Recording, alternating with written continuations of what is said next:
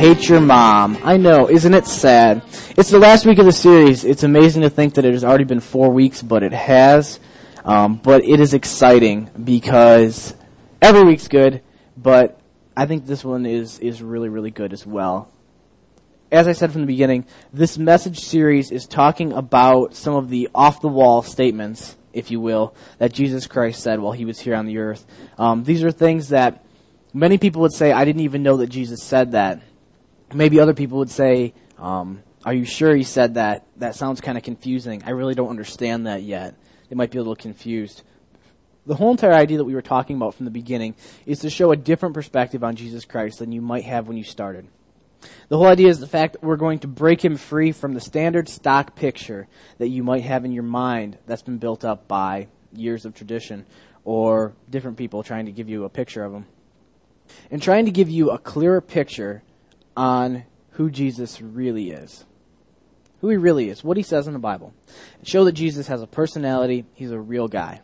So tonight we continue our series by looking at another statement that Jesus said about himself. I told you these last two were statements spoken by Jesus about himself. And tonight we get to the one which is entitled, I judge no one.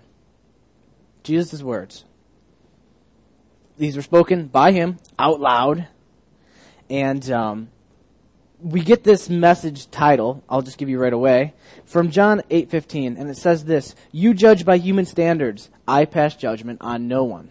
Jesus said this to a group of Pharisaical teachers, if I believe, when he was talking to them. He ends up giving this to them.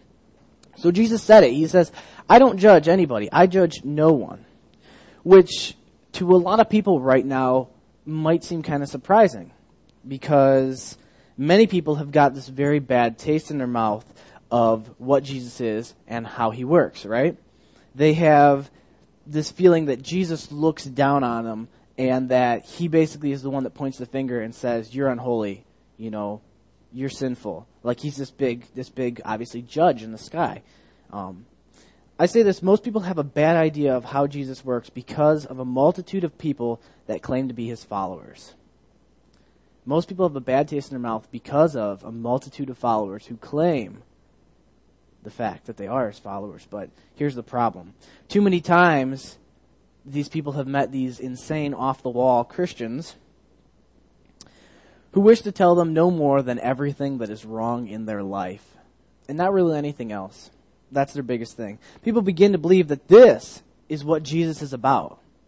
This is the essence of Jesus Christ. Yelling at people who do bad things and telling them that they're horrible for doing it. That's really who Jesus is, because that's what they get a picture of. The world gets their opinion of Jesus through seeing people on the side of the road with those signs like, God will judge you, turn or burn, or really my personal favorite shining example of what a Christian is, God hates fags. There's a great one to throw out for people to go by and see, right? Doesn't it just make you want to love Jesus Christ? And this is where they get this horrible taste in their mouth that when they hear the words Jesus Christ, they think, I don't want anything to do with that guy. If those are the people who follow him, why in the world would I want to know anything about that guy? And I tell you the truth, I would feel the exact same way. When I look at that, it makes me sick. I want nothing to do with these people. People get angry, but here's the deal. I believe the fact that as much as you get angry, as much as the world gets angry at these people, I think that Jesus is even more angry and is even more hurt when he sees these type of people. I think that it really hurts him. And I think that if we actually found out more about him, we know more about this. I mean, there's literally people who claim to be Christians. I've seen this on news before. I don't know if you guys have. That when soldiers die, they go to their burial services and picket and talk about how God hates soldiers. How they died for nothing and how they're going to hell. I saw the interview that she did in which she literally was talking about the fact how God hated war, so these soldiers are going to hell. And she ended, I'm not joking, she ended her conversation with the newscaster by saying, the thing we're preaching is that you're going to hell and there's nothing you can do about it. That was her words to these people. That was honestly what she's preaching. That is what people are getting a taste of and saying, my God, this is Jesus Christ? I want nothing to do with that. I want absolutely nothing to do with it. Like I said, people see these things and they are absolutely infuriated. And rightfully so. I want to tell you that Jesus is just as infuriated as well. This isn't what he wanted. This wasn't his plan. These people have lost hold of what Jesus said and what he did in the Bible. They have completely lost touch with what the reality of it is. Now, our primary verse that we're going to look at tonight, I know I said 8:15 is where I actually got the title from, but our primary verse that deals with the exact same thing is going to be John 12:44 through 50. And I want you guys to go ahead and turn there with me because it's a good verse to kind of look off for the whole entire night. Go ahead and get there. My other Bible tonight. All right. And here, he's talking to disciples, and he's talking to other people and stuff like that. He's talking about the Jews who it never seem to get it. Never seem to get it no matter how many times he says it. So I want to read it to you from 44 to 50. He says this, reading out of the NIV. Then Jesus cried out, "When a man believes in me, he does not believe in me only, but in the one who sent me. When he looks at me, he sees the one who sent me. I have come into the world as a light, so that no one who believes in me should stay in darkness. As for the person who hears my words, but does not keep them, I do not judge him. For I did not come to judge the world, but to save it. There is a judge for the one who rejects me and does not accept my words. That very word which I spoke will condemn him in the last days. For I did not speak of my own accord, but the Father who sent me commanded me what to say and how to say it. I know that his command leads to eternal life, so whatever I say is just what the Father has told me to say." So obviously the very center of that, Jesus' words, "For I did not come to judge the world, but to save it." He says it here again. I did not come to judge. He says himself. So he did come to bring a sword, if you guys listened to last week, but he didn't come to judge. All right. Jesus says in this verse, and the one we looked at earlier, that wasn't the point. That's not why he came here. Like I said, many find this maybe kind of hard to believe because their picture of Jesus has been this very, very judgmental figure, kind of this church head figure that has told them a lot about what they've done wrong, but really hasn't done much past that. The definition of judging, according to what it's actually used in the Bible, not just like go on Webster's, but if you actually look at what the actual like Greek background is for this word, Greek and Hebrew, what it's really saying is it's used as pronouncing opinion or like concerning whether you think something's right or wrong. That's really what it means when they say judge. Basically, by what the Greek and Hebrew are saying is like making an opinion on and basically judging, is it right or is it wrong? That's what it's saying. So, some of you guys here are saying, now wait a second. I've read some of the Bible. I've heard some of Jesus Christ. And I know that they talk about Jesus Christ judging. It's somewhere in there. I know I've heard it before, and it's true. You're right. It does talk about Jesus judging in places in the Bible. We see actually in Revelation 19:11. That's where I just read to you last week when it talks about Jesus Christ coming back. It literally says this. I saw heaven standing open, and there before me was a white horse whose rider is called Faithful and True. With justice he judges and makes war. Says it there. Just read it to you last week, actually. It says when he comes back, he judges and makes war. We also see actually in John 9:39, which is really close to what we're just reading here. And this one will really, this one will make you think, wait a second, I'm amazed that I'm even saying this. But he actually says, for judgment I've come into this world, so that the blind will see, and those who see will become blind. Now, what does this mean? What does this mean that I just said Jesus says, I come to this world not to judge. But then here he says, I come to judge. And it says when he comes back, he's going to judge. What does this mean? What can we take from this? And this is really, once again, I know I've told it to you before in this message series, where you can't just look at words. You can't just look at a word and comparison it to a word. You need to be reading Jesus all the way through, okay, his entire life. So you're not just reading two words and comparing them, but you're comparing a lifestyle, you're comparing his actions, you're comparing everything together to get a real picture of what's meant here. Just like if I hung out with somebody, right? They could say one thing and say another, and I'm thinking, wow, those people, he's really split-minded. But if I knew the person, I might understand exactly what he means, right? Because I understand who he is, where he's coming from. That's what we need to do. So we need to actually look at who he is. Then we can get a better view on this. And here's what I say is this, okay? When we look at these two different areas, we see kind of a different area, especially at the end. It's talking about the end days, okay, when Jesus comes back. Talking about a whole different circumstances, a whole different set. He's coming back to end the world at this time. Whole different set of circumstances. That doesn't affect what he's saying here when he says that he came not to judge. It's a whole different time. Now the part when he says in John 9:39, okay, I really think it's used in a different context. He's talking about making those who don't see, and making those who see, not see. I think what he's doing is he's talking about the great reversal, which is many times talked about in Scripture, where it's basically the proud are going to be brought down, and the people who are the lowly are going to be escalated. He's talking really, I think if anything else, he's talking about heaven. He's talking about people being ushered into that. But even past that, what we can really break this down to is just by looking at the Scriptures. We can really see why this means, and here's what I mean. In John 12, we just read this whole section, and in the middle I told you, he says, I've come not to judge the world, but to save it. But if you read right before this and right after this, what is he talking about? He's talking about the fact that everything that he does comes through the Father, right? Everything that he does isn't by himself, but it is through God. Well, there's absolutely no mistaking the fact that God is the eternal judge. It talks about time and time again that when it all comes down to it, the Father is going to be the one who judges. When the end times come, they say at the end of the world, there will be a day of judgment where everyone will stand in front of God the Father, and he will judge basically who is holy and who is unholy, who is righteous and who is unrighteous. I think what he's really saying in this is when you talk about this judgment being brought, is kind of like I said last week, Jesus was bringing a message that basically pointed at judgment.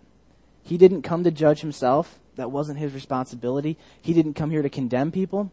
But what he brought, what his message was, brought this idea of condemnation, did it not? He talked about the end times and how there was going to be a judgment. I think he brought it with him. But like I said, I don't think that that is what he's saying as being his main point. What's being his action here on earth. Like I said, there's absolutely no debating the fact that God's going to be the judge. Hebrews 10:30, a very good verse that talks about this, and talking about judgment. It says, "For we know him who said, it is mine to avenge, I will repay. And again, the Lord will judge his people. It is a dreadful thing to fall into the hands of the living God." It talks about the fact that God is going to judge, and that's a frightening thing, the judgment of God. If you guys didn't listen to it, please listen to the past couple messages. Man, cut off your hand, talking all about heaven and hell. Serious, not a joke. Listen to it. They're talking about a fearful and dreadful thing to fall into the hands of the Lord, because, I mean, it's scary enough, like here, like someone can take your life, but God's talking about your eternity, and it's in his hands. So Jesus brought this future judgment with him, no doubt, because he brought his message, faith in him. But he didn't come here to judge. I completely believe what he said when he said this in John 12. He says he does not come to judge, but to save. He's saying that he isn't here to condemn the world, to judge it or pronounce some sort of final verdict. That's not his deal. Because really, that's all going to happen anyway. Why would God send Jesus, especially to come here and to pronounce judgment? It's already going to happen. We already know what's going to happen. At the end days, it talks about the fact that all of us are going to be brought into the day of judgment. So why would Jesus have to come here however many years early? We don't know yet until the end of the world. Why would he have to come here earlier and start judging people? It'd just be ridiculous. It'd be a waste of time, wouldn't it? Why would he come here and he start judging? Doesn't make any sense. So he's saying, that's not why I came here to earth. The cool thing is this, is Jesus said, I judge no one. The reason why is because he brought something insanely cooler. He brought an action 1,000,000 times more awesome. And he brought basically just, a whole entire job of his own, a whole entire ministry of his own that was so much more important than just this judgment. You see, the first half of Jesus' statement is what this message is entitled, because it's interesting to think about the fact that Jesus said, "I do not judge anyone." Well, that's crazy because most people think he does. But it's true, Jesus didn't come to judge, but if we stop there, that statement is pretty weak, isn't it? It's kind of lame. It's kind of halfway. I didn't come to judge. People can tell you a lot about what they didn't come to do, right? Doesn't really tell you much, does it? You know, I didn't come here to steal your bike. Well, what did you come here to do, right? That's your next answer, your next question, right? Don't tell me what you didn't come to do. Tell me what you did come to do. And that's really where we see the most awesome part of this story. What's so special and what's so right about it. Jesus' statement is poised beautifully as one of the most magnificent sentences that have ever been spoken. In John 12 right here. He says, "I did not come to judge the world, but to save it." Those four last words are bigger than everything else we've already talked about. Bigger than everything else that we've talked about this entire message series. Bigger than anything else we could talk about. But to save it. Now, if I would have named this message, I came to save the world, everyone would be like, yeah, I've heard that before, haven't I? I've heard that Jesus came to save the world, whatever. Because you guys have heard it, but have you really heard it? Do you really understand it? Do you understand the weight of this sentence? I did not come to judge this world, but to save it. What those four words really mean. How important it is. So this is where the whole entire story gets way, way, way more interesting. It turns and gets crazy. Jesus wasn't worried about judging because, like I said, it was going to happen anyway. Didn't take any work for the world to be judged. It's going to happen. But he came to bring a way of salvation, a way to put people on the right side of this judgment. That was why he came. Now, I've explained it before, but I will explain it again, and I will explain it 1,000,000 times, praise God, hopefully before I die. I pray that every single day I can explain the salvation message to someone else. I wish that I'd never have to stop preaching it. The truth is if every single week I come up here and all I did was tell you the salvation message, the Holy Spirit would come and people would still be getting saved and you guys would be growing. Even if I gave you the same message every week about Jesus Christ. Because Jesus is the personification of every single aspect of God. You can study from Genesis to Revelation. But if you studied Matthew through John, you can get the exact same out of God. I believe that Jesus is the utmost of what God is because it's every single aspect of his love, of his compassion, of his righteousness, his justice, all crammed into a living body that you can look at and you can understand God's real love, his real justice. All these things applied. That's why Jesus is so important. That's why he's not just some guy. He's really, really important. So I've explained it again, and I'm so excited to explain it one more time. There are laws of this universe that cannot be broken. Think of that. Just as there are laws in the state, in the country, those are important, right? But we can still break them, can't we?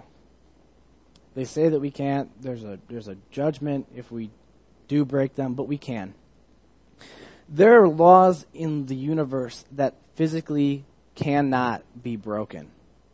They are 100%. They cannot be bent. They cannot be contorted. They cannot be reshaped, even by God himself. Have you ever heard that before? Can you believe that there's laws that God cannot change? There are things about this universe that he put into motion that he cannot stop, that he cannot rearrange. The old question of, can God make a rock so heavy that he can't lift, right? Can God nuke a burrito so hot that it will melt his mustache when he eats it? You know what I mean? People ask these dumb questions. There are still things that, believe it or not, God can't do. He can't fight these universal laws. God can't make a rock that's too big for him to lift. That's the answer. No. You want to know why? Because he can't negate his own truth. So how could he build a rock that's bigger than what he is? That doesn't make any sense. Does that take anything away from God? I don't know. I guess maybe that really weakens my faith in God. He can't pull the rock that's too big for him to lift. What a pansy God. Don't want to follow him. All right, so here's the deal. Like I said, there are laws that are solid through and through. Can't be bent. And one of these is stated in the Bible in Romans 6:23, the first half of it. It says this: the wages of sin is death. Now, wages are something that you earn, right? You guys all probably work, right? Wages are a very important part of your job, are they not? Because it doesn't matter how bad or how good your job is, best part of it is that day when they give you that check, isn't it? You're darn right it is. That's happy. I didn't get paid last week because I was off. I'm pretty stoked. I'm getting 2 weeks paycheck this week, you know? That's the important, the wages. That's what I'm looking forward to, right? Something that you earn. And sin is something that has been declared by the Bible, by the universe, as evil, as things that are wrong. Sin isn't just declared by the Bible as wrong. Sin is a universal wrong, okay? The universe holds this true. The Bible says that every single one of us have committed sin. There's no way around it. Don't try to act like you haven't. You have. That all of us have taken part in this evil. An example for you. Have you guys read the 10 Commandments? There's a bunch of them in there. Such as, thou shalt not. I don't know. Take your pick. What's your favorite? Lie. I'm sure none of you guys have ever lied, right? Here, just say, I've never lied. And you just lied. And you're a sinner. There's so many different ones. And then, you know what's even crazier, too, is all these different ones. Thou shalt not commit adultery. Thou shalt not murder. All these different things, right? And it goes all through, and you guys think, oh, I haven't done some of those, you know. And it says, you know, thou shalt not steal. I know some of you guys have stolen. You guys have all, I think I probably stole bubble gum or something from a candy store when I was younger. Who knows? Whatever. And then Jesus came, too, and he added more to this, if you guys didn't know it. He says, thou shalt not commit adultery. He says, but I tell you, if you look at a woman with lust in your eye, you've committed adultery. And he says, I tell you that, it says, thou shalt not commit murder. But if you hate in your heart a brother, then you are as close to the fires of hell as someone who committed murder. Wow, so I'm also a murderer and an adulterer as well. That definitely kind of stacks up, doesn't it? Cameron Graper, murderous, adulterous, lying, cheating, stealing. That's sad, isn't it? Kind of hurts. That means that every single one of us is destined for death. That's what the universal law states. Oh, I forgot to tell you. It also says in the Bible that if you break one of them, you broke them all. Oh, that's even worse, isn't it? They said if you broke one, oh, you might as well have broke them all because sin is sin and it's evil. So what the universe says then is we've committed sin, we are destined for hell. That is the law. Absolutely. And this isn't like death is in eternal rest, like you're figuring I'm going to die and I'm going to sit in a coffin and hang out with the bugs and the worms. It's not. This is eternal death. The Bible calls it a lake of fire. They also refer to it as hell, which is quite often what we refer to it as. And they call it a place of weeping and gnashing of teeth. Weeping, obviously, crying. Gnashing of teeth, I'm guessing basically the gritting of your teeth in pain. If you ever guys see anyone in really pain, they take and they squeeze their teeth together really tight because of the pain. It's a place of tremendous pain, a place of anguish. That's what the Bible says is the wages for sin. Yay, look what you guys have all earned. Isn't that an exciting thing that you've earned? Now, this weight has been put on our shoulders. This is universal. This is the law, and there's nothing that we could do about it. Absolutely not. It is shouldered on top of you, and it is your mantle to take with you to death. That's the truth of how it was. So when you see this, you see the futility of judging the world, letting people know that this is their future, just to tell them doesn't really do any good, does it? Hey, congratulations, going to hell. Yay, right? Why would Jesus come to do that? Why would he come to judge and to condemn like that? It's already the truth. So this is where it starts to make sense. Jesus said he didn't come to judge, but to save the world. Hey, our God in his creative genius, believe it or not, in his perfection, he found a loophole. Because like I said, these universal laws cannot be bent and cannot be broken. But our God is amazing and our God is creative, and he found a loophole around this very law. This is like what good lawyers do, basically. They have a law, and they find something that kind of hooks around it and say, hey, but what about this? And this is what our God did for us. He found a loophole in this universal law. The loophole, you might know him as Jesus Christ. He is the loophole. Jesus, the Son of God, came to this earth and lived a sinless life, one of perfection. And then he was murdered by being crucified on a cross. He died. Well, here's the deal. We just talked about law. We just talked about the wages of sin is death. Jesus never sinned. You know what that means? Jesus couldn't die. By physical law, by what the universe says, Jesus cannot die because he had never sinned. He was perfect and he could not sin because of obviously his relationship with God, so he could not die. But he died. So what does this mean? Here's the deal. Jesus had not sinned, and therefore, by this universal law, he could not die, but he took all of our sin with him to the cross, and that is what allowed him to die. The Bible says that instead of carrying his own sins to the cross, it talks about the fact that literally he carried each and every one of our sins to the cross with him. Those before him, those in that day, and those far down the line, aka you and me. He carried our sins up to that cross and was nailed with our sins on his back. So, before, during, after, everyone. The Bible says that after this, and this is an amazing picture, I'd like to see like a movie do this. It says that when he died, he went and he took the keys of death away from Satan. What Jesus had done is he had broken this whole entire universal law that I told you about people, wages of sin is death, and he found this loophole, and he took away death from Satan. Because now, it's Jesus's. If you believe in him, you don't have to experience it. That's what he's saying. He holds on to them now. He paid for every one of our sins by his death on the cross. I've heard it explained this way, and I want to explain it to you this way as well. You're sitting in a courtroom, okay? And you've been charged for this ridiculous crime, and they sit you down, and they post bail at like $3 million. You guys don't have $3 million, right? So you're sitting there, you're thinking, I am locked up. Seriously. They say, you're facing whatever, 20 years in prison, life in prison, or $3 million bail. And you just hang your head because you realize the fact that there's no way I can ever pay for this. I cannot afford it. And then out of nowhere, this guy just stands up, says, here's $3 million. He pays bail. Says, you can go ahead. You're free. Go ahead and walk out. Now, just a second ago, you realized the fact that there was no way you were going to become free again. You had this, and then suddenly this man just stepped in, and he paid for every bit of that. The judge says, you're free to go. Your debt has been paid. You no longer owe anything. All that crime we just talked about, it's been taken care of. You don't have to go to jail. You can go out and do whatever you want. This is exactly what Jesus Christ did when he went to the cross for us.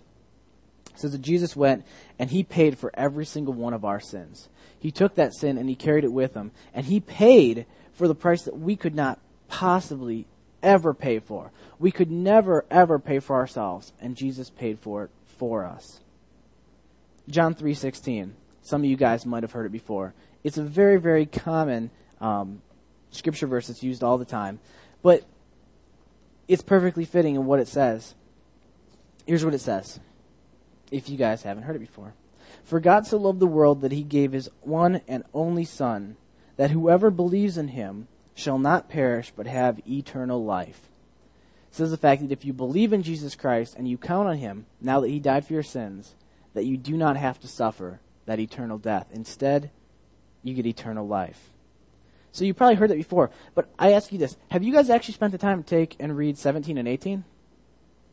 Do you guys know 17 and 18? Or do you just know John 3:16? Here's what 17 and 18 says. For God did not send his Son into the world to condemn the world, but to save the world through him. Whoever believes in him is not condemned, but whoever does not believe stands condemned already because he has not believed in the name of God's one and only Son. Does that sound familiar? That's exactly what I was just talking about.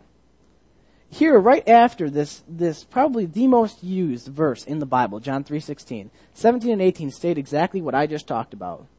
I judge no one. You just guys haven't looked at it, have you? You probably haven't read it lately. Right after it, it says, I did not send him to condemn the world, to judge it, but I sent him to save it. Here, I want to read it to you real quick in the Message. It says, this is how much God loved the world. He gave his Son, his one and only Son, and this is why, so that no one need be destroyed. By believing in him, anyone can have a whole and lasting life. God didn't go to all the trouble of sending his Son merely to point an accusing finger, telling the world how bad it was. He came to help, to put the world right again. Anyone who trusts in him is acquitted. Anyone who refuses to trust him has long since been under the death sentence without knowing it. And why? Because of that person's failure to believe in the one-of-a-kind Son of God when introduced to him. I like that. What it says is exactly what Jesus says. I did not come to judge, to condemn this world. I came to save it. That's my point. And like I said, right after John 3:16. So what do you know? It's right there, but we probably haven't looked at it lately. The Bible says that if we do not count Jesus Christ as our Savior, it's back to square one. The wages of sin is death. If we count on him, what he did on the cross for us, if we count on him to save us from our sins, then guess what? We get the second half of Romans 6:23, which I didn't tell you earlier. It says, for the wages of sin is death, but the gift of God is eternal life in Christ Jesus our Lord. The second half of that is a lot better, isn't it? It talks about the fact that sin, death, Christ, life. Just as easy as that. If we do this, we're forgiven of our sins, and we get to go to heaven. This is the place of eternal happiness, the exact opposite of hell. A place of eternal love, a place of just amazing, amazing love. Can you imagine getting to spend all of eternity? If that guy come in and he paid for your entire ransom, that guy, would you just walk out, or would you probably want to go meet that guy? Hang out with him, be like, why are you so nice? Why would you help me? It says that when we die, we get to go to heaven and we get to hang out with that guy who paid for all that. We get to actually talk to him about how cool he is and say, why would you do it? Why'd you come and why'd you pay for me? What was I so special for? We get to be in that place. If we do this, like I said, we're forgiven, get to go to heaven. But here's the deal. It is only by Jesus. Don't let anyone else fool you into thinking that it's something else, because it's absolutely not. It is only by Jesus Christ. 1 Timothy 2:5-6 says this, for there is one God and one mediator between God and men, the man Christ Jesus, who gave himself as a ransom for all men, the testimony given in its proper time. It says, don't believe everyone else who says there's all these different ways to heaven, because it's not true.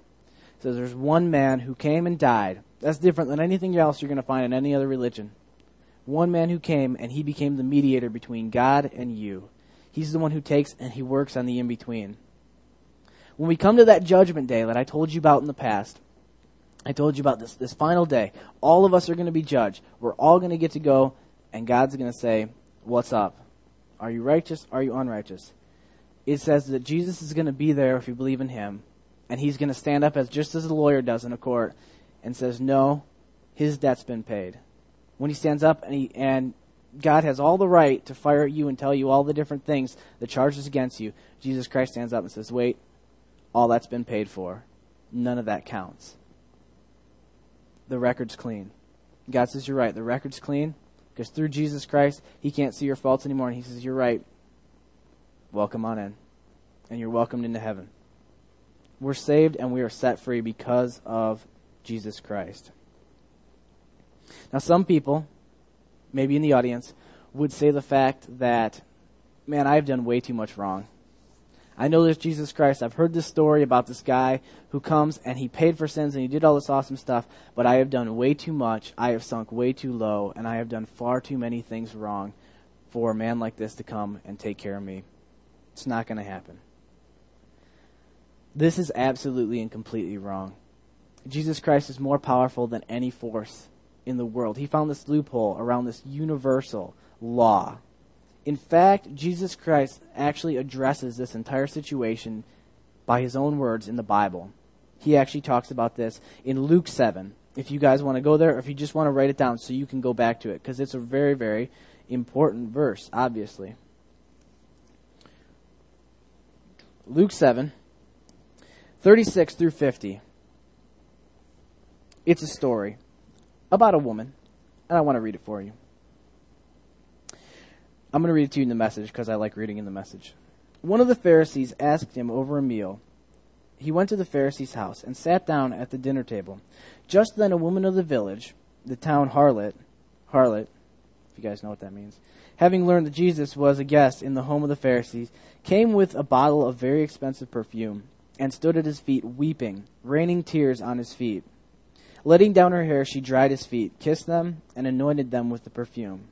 When the Pharisee who had invited him saw this, he said to himself, "If this man was the prophet I thought he was, he would have known what kind of woman this is who's falling all over him."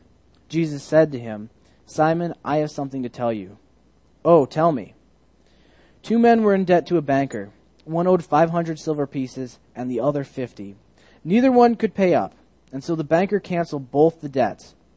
Which one of the two would be more grateful? Simon answered, "I suppose the one who was forgiven the most." "That's right," Jesus said.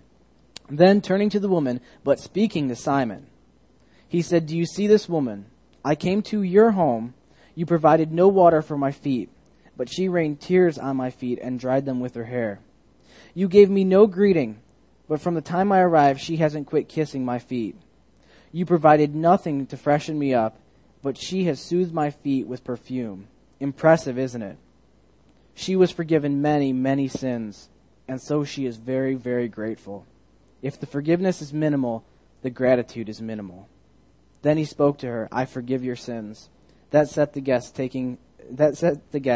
talking behind his back. Who does he think he is, forgiving sins? He ignored them and said to the woman, "Your faith has saved you. Go in peace." So everything I just said about believing maybe it's just too much, he addresses it right there in Scripture. He says it's never too much. And he says the people who think they've done too much, when they come to know me, they love me all the more because they see how much I really changed them. They see how much I really saved them for. Saul, so you guys have read the Bible much, who became Paul, the great, great evangelist, great writer. Saul talked about the fact that he says, of sinners, he says, there is none worse than me. This man watched and basically helped kill Christians. He fought against them, and he made sure that they were being murdered for their faith. And then he was saved. And he wrote in one of his letters, "There is none worse than me, and that Christ somehow saved me." There is nothing that you could ever do that could separate you too far from God to bring you back. There is nothing that you could ever do that Christ could not forgive, that Christ did not pay for on the cross. It is taken care of, and if you believe in him, you are free from those sins. So, John 12:47, the one we talked about in the beginning. If you guys want to flip back there, if you guys have flipped around, it says this once again. "As for the person who hears my words, but does not keep them, I do not judge him. For I did not come to judge the world, but to save it." Jesus' words. He did not come to judge the world, but he came to save it. He said it himself, but did he really mean it? And did he really live that in his life? Because if he said it, it's one thing, and I can believe that, but do we have proof that he really lived that in his life? And I want you guys to turn to John 8. Yet another story of a woman with Jesus. And I'm going to read it to you in the Message again. I want you guys to listen to this. Starting in 1. Jesus went across to Mount Olives. But he was soon back in the temple again. Swarms of people came to him. He sat down and taught them. The religious scholars and Pharisees led in a woman who had been caught in the act of adultery. "Teacher, this woman was caught red-handed in the act of adultery. Moses in the law gives orders to stone such persons. What do you say?" They were trying to trap him into saying something incriminating so they could bring charges against him. Jesus bent down and wrote with his finger in the dirt. They kept at him, badgering him. He straightened up and said, "The sinless one among you go first. Throw the stone." Bending down again, he wrote some more in the dirt. Hearing that, they walked away, one after another, beginning with the oldest. The woman was left alone. Jesus stood up and spoke to her.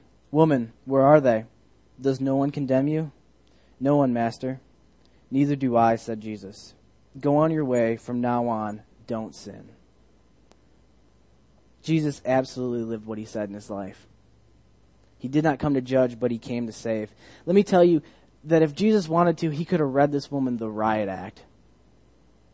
He could have listed every single sin that he saw in her, because Jesus was a prophet. I'm sure he saw the sin that was in her eyes. I'm sure that he saw the pain that was carried on his heart. And I mean, he could have laid into this woman and showed her how horrible of a person she was, how much she needed God. He could have absolutely just demolished her and said, "You are such a sinner. You absolutely need God." But was that Jesus' point? Was to come here and to judge? No. All he said to her, he said, where are your condemners? She said, "There's none." And he says, "I don't condemn you either." That's Jesus Christ. That's his love. That's exactly what I'm talking about. Neither do I condemn you. When I read this, the thing I come back to is my salvation itself. Man, when I came to Jesus Christ, he could have read me the riot act. He could have told me, "Do you have any idea how many times you have mocked me? Do you have any idea how many times you have spit in my face? You have any idea how many times you have been impure? You have been lustful. You have been evil, hurtful, malicious. Do you have any idea how many times I've taken you back and you've turned around and just made everything that I did worth nothing?" But he didn't. Jesus Christ basically just gave me a hug and said, "Neither do I condemn you." That's Jesus Christ's love. So are you getting a glimpse of it? Are you starting to understand it even just a little bit? Are you starting to see what this whole entire message series is about? Who Jesus is, what he did? Are you starting to see how amazing he was, how loving he was, how cool this man was? Are you starting to get the fact that, I mean, this is a man who literally said, "I bring a sword," and yet he was so amazingly loving to say, "Neither do I condemn you," when he saw this girl? Does he not start to stand out in your mind as being something special? Jesus said he did not come to judge the world, but he came to save it. And what does this mean? What it means is that he did not come to judge you, but he came to save you. You. Not metaphorically you, I mean you. God did not come to judge you, but he came to save you. That was his purpose. That's why he came. So you've heard me explain it all another time, or maybe the first time. And maybe tonight you're saying, this finally actually makes sense. This really is starting to actually, it clicks. I understand this, Jesus Christ. I understand what you're talking about, what it means.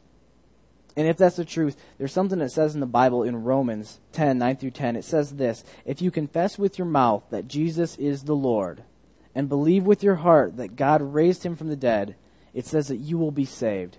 Saved from what? That eternal law that I spoke from at the beginning. That if you believe exactly what I told you, that Jesus Christ came and he died for your sins, that doesn't mean you don't have any doubt. Man, you can have doubt. Say, "I don't know yet." But you believe and you hold fast to the fact that I can't do this on my own. I can't take care of my own sin. But Jesus Christ can, and I'm going to count on him. It says that you will be saved. If that's the truth, I want you to come see me. I want you to come talk to me. I want you to let someone else know that that's the decision that you've made tonight. If you don't do it tonight, if you do it later, man, write us on the MySpace. Give me a call on my cell phone. People who are listening to this podcast, whatever. Get a hold of somebody. Me, if you can, maybe, let me know. Say, "Man, I gave my life to Jesus Christ. I realize the fact that I can't take care of myself. Jesus is the only one who can do it." For some of you out there, you said, "I've already received salvation. I've already done this." Well, then really my prayer to you is the fact that over these past 4 weeks, and especially tonight, you've fallen deeper in love with Jesus Christ. That when you leave, you see him in a whole new light, and you realize the salvation that I have, I don't ever want to take for granted. I want to live it to the utmost because I realize that this man is so amazingly perfect, and I never ever want to displease him. I pray that when you leave tonight, when you continue in your life, you decide that you really want to live like Jesus Christ. You want to live just like him, not condemning this world, but you came to save it. You came to be part of that. I want to pray with you real quick. Lord, I thank you for tonight.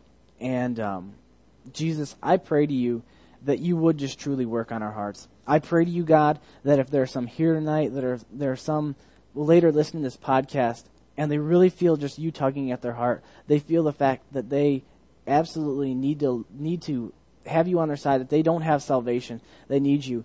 I just pray to you that you would just come to them at that time. I pray to you that you would put people in their way. Jesus Christ, if you can, just to bring them to me, Lord God. People tonight, if you have that, just that longing in your heart, come see me afterwards. Give me a call, whatever you need to do, but talk to me. And it says in the Bible that today is the day of salvation, that life is too short to wait. And if you see this as being something, man, grab a hold of it. Don't walk away. Don't let it slip through your fingers again. It's too important. I pray to you, Jesus, that tonight, those people who do have salvation, Lord, as I said, that you would just be deeper in their heart than you ever have been before, that you would be more of their spirit than you ever have been before. And I just pray to you that you would just absolutely change people from the inside out. It's in your name that I pray, Jesus. Amen.